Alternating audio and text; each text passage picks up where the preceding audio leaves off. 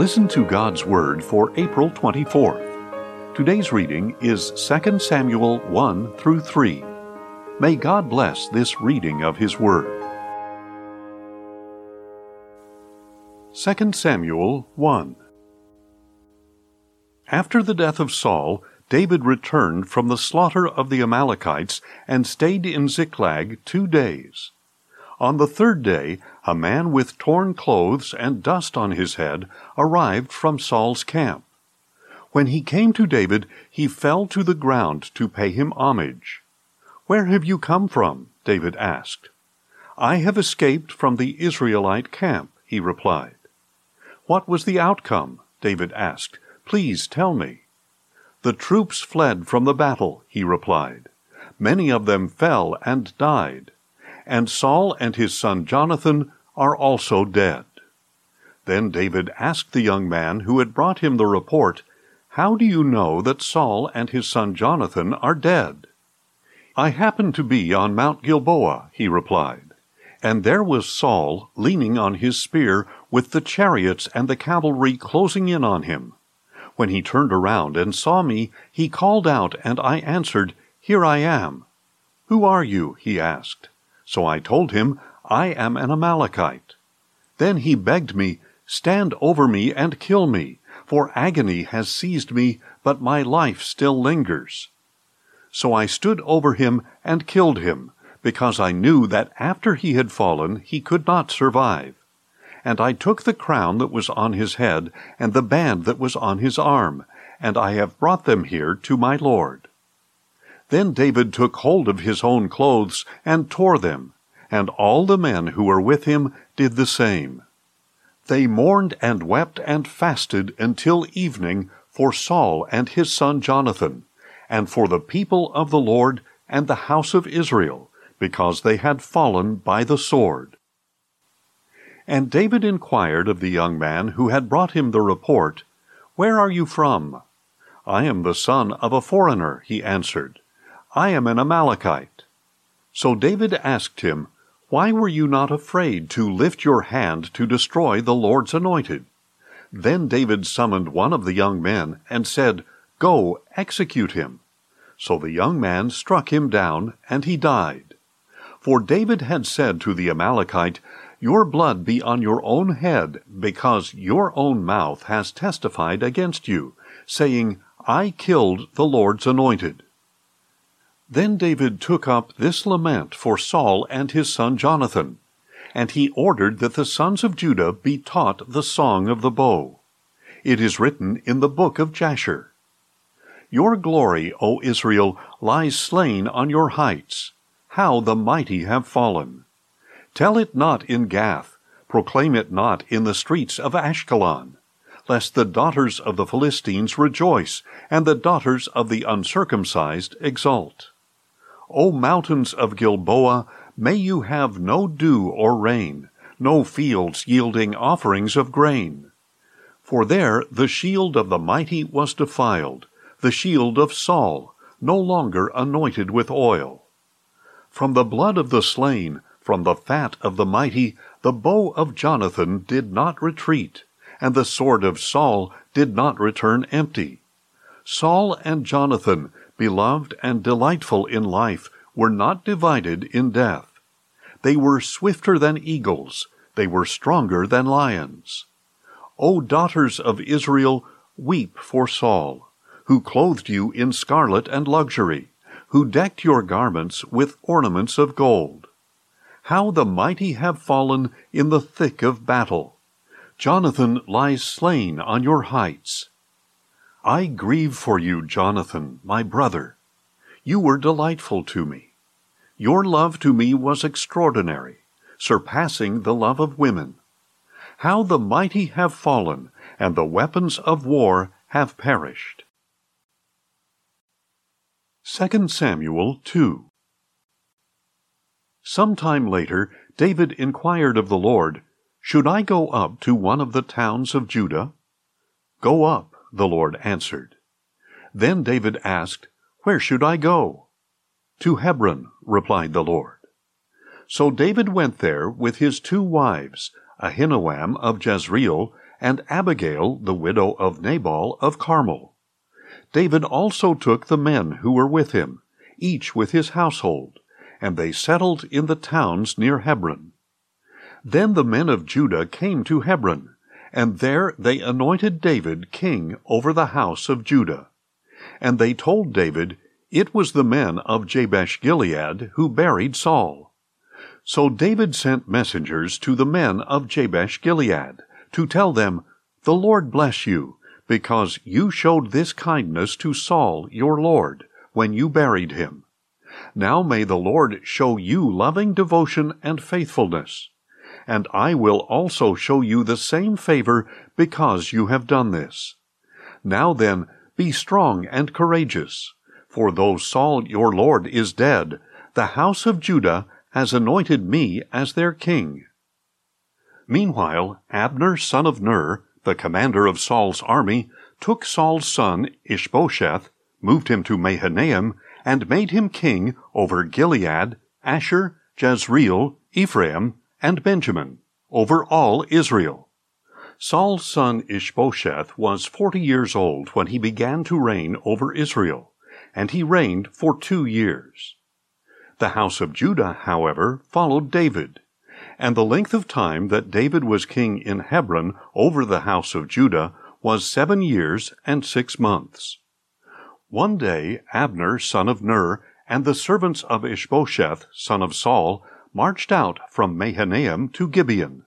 So Joab son of Zeruiah, along with the servants of David, marched out and met them by the pool of Gibeon. And the two camps took up positions on opposite sides of the pool.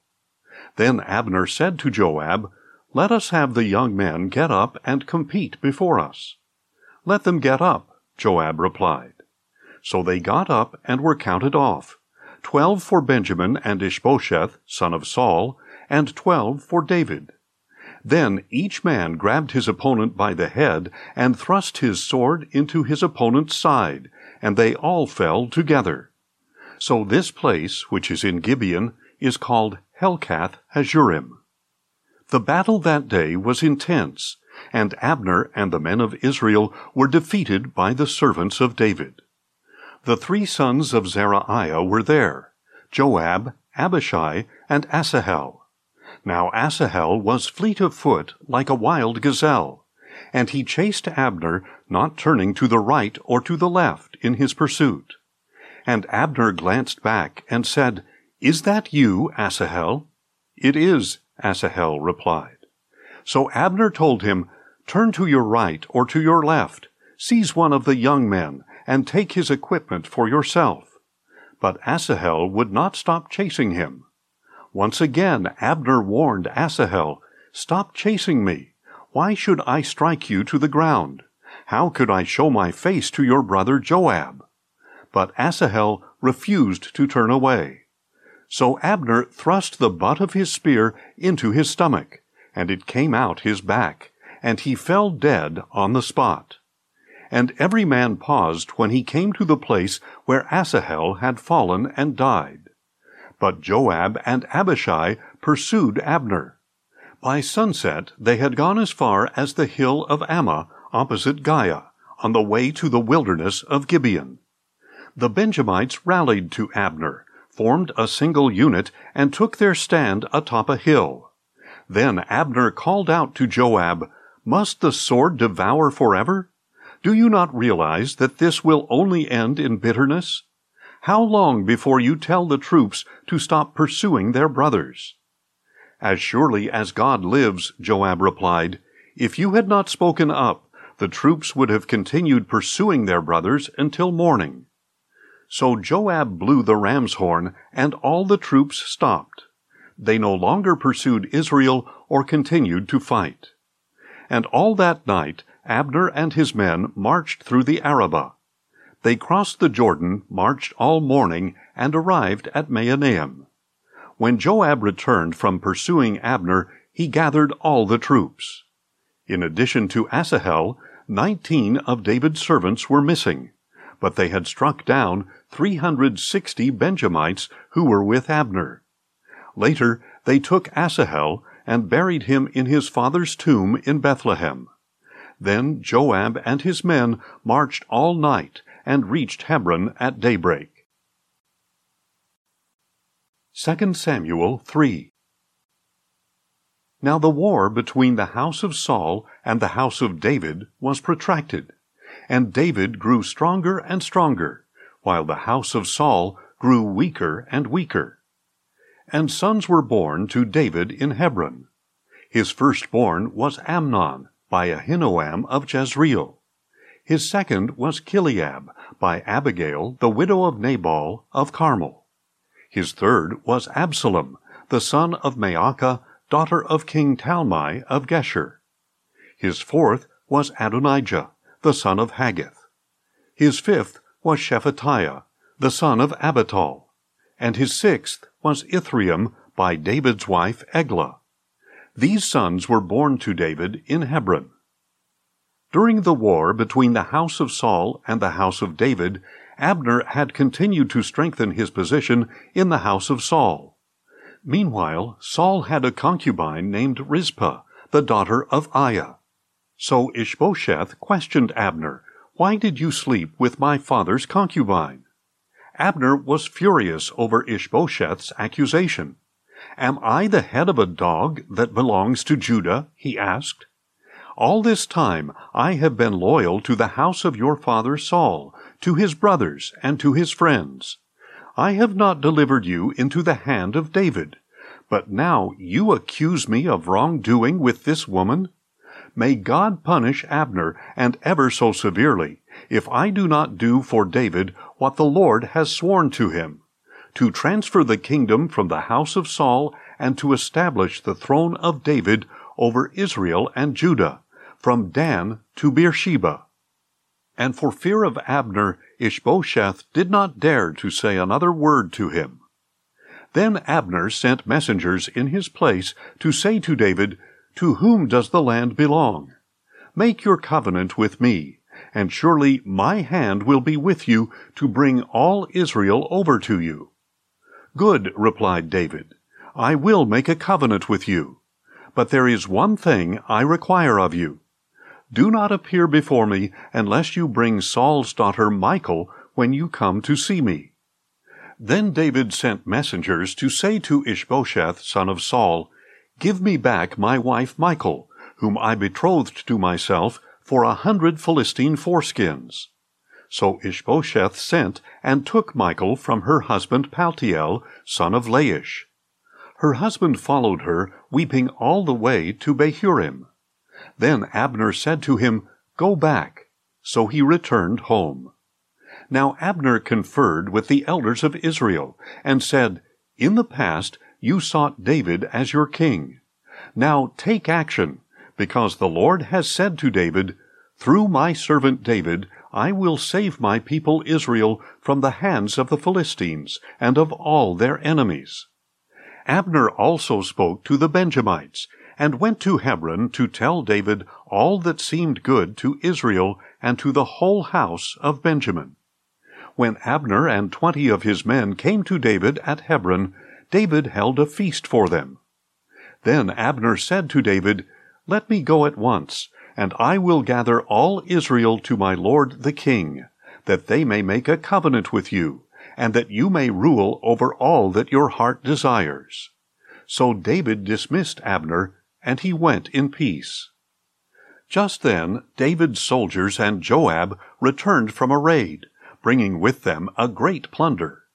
But Abner was not with David in Hebron, because David had sent him on his way in peace. When Joab and all his troops arrived, he was informed, "Abner son of Ner came to see the king, who sent him on his way in peace." So Joab went to the king and said, "What have you done? Look, Abner came to you. Why did you dismiss him? Now he is getting away. Surely you realize that Abner son of Ner came to deceive you and to track your movements and all that you are doing." As soon as Joab had left David, he sent messengers after Abner, who brought him back from the well of Sirah. But David was unaware of it. When Abner returned to Hebron, Joab pulled him aside into the gateway, as if to speak to him privately, and there Joab stabbed him in the stomach. So Abner died on account of the blood of Joab's brother Asahel. Afterward, David heard about this and said, I and my kingdom are forever guiltless before the Lord concerning the blood of Abner son of Ner. May it whirl over the heads of Joab and the entire house of his father, and may the house of Joab never be without one having a discharge or skin disease, or one who leans on a staff, or falls by the sword, or lacks food. Joab and his brother Abishai murdered Abner because he had killed their brother Asahel in the battle at Gibeon. Then David ordered Joab and all the people with him, Tear your clothes, put on sackcloth, and mourn before Abner. And King David himself walked behind the funeral bier. When they buried Abner in Hebron, the king wept aloud at Abner's tomb, and all the people wept. And the king sang this lament for Abner. Should Abner die the death of a fool? Your hands were not bound, your feet were not fettered. As a man falls before the wicked, so also you fell. And all the people wept over him even more. Then all the people came and urged David to eat something while it was still day. But David took an oath, saying, May God punish me, and ever so severely, if I taste bread or anything else before the sun sets. All the people took note and were pleased. In fact, everything the king did pleased them. So on that day all the troops and all Israel were convinced that the king had no part in the murder of Abner, son of Ner. Then the king said to his servants, Do you not realize that a great prince has fallen today in Israel? And I am weak this day, though anointed as king. And these men, the sons of Zeruiah, are too fierce for me. May the Lord repay the evildoer according to his evil. Thanks for listening, and join us tomorrow as we listen to God's Word. Questions or comments? Email us at info@listentogodsword.org.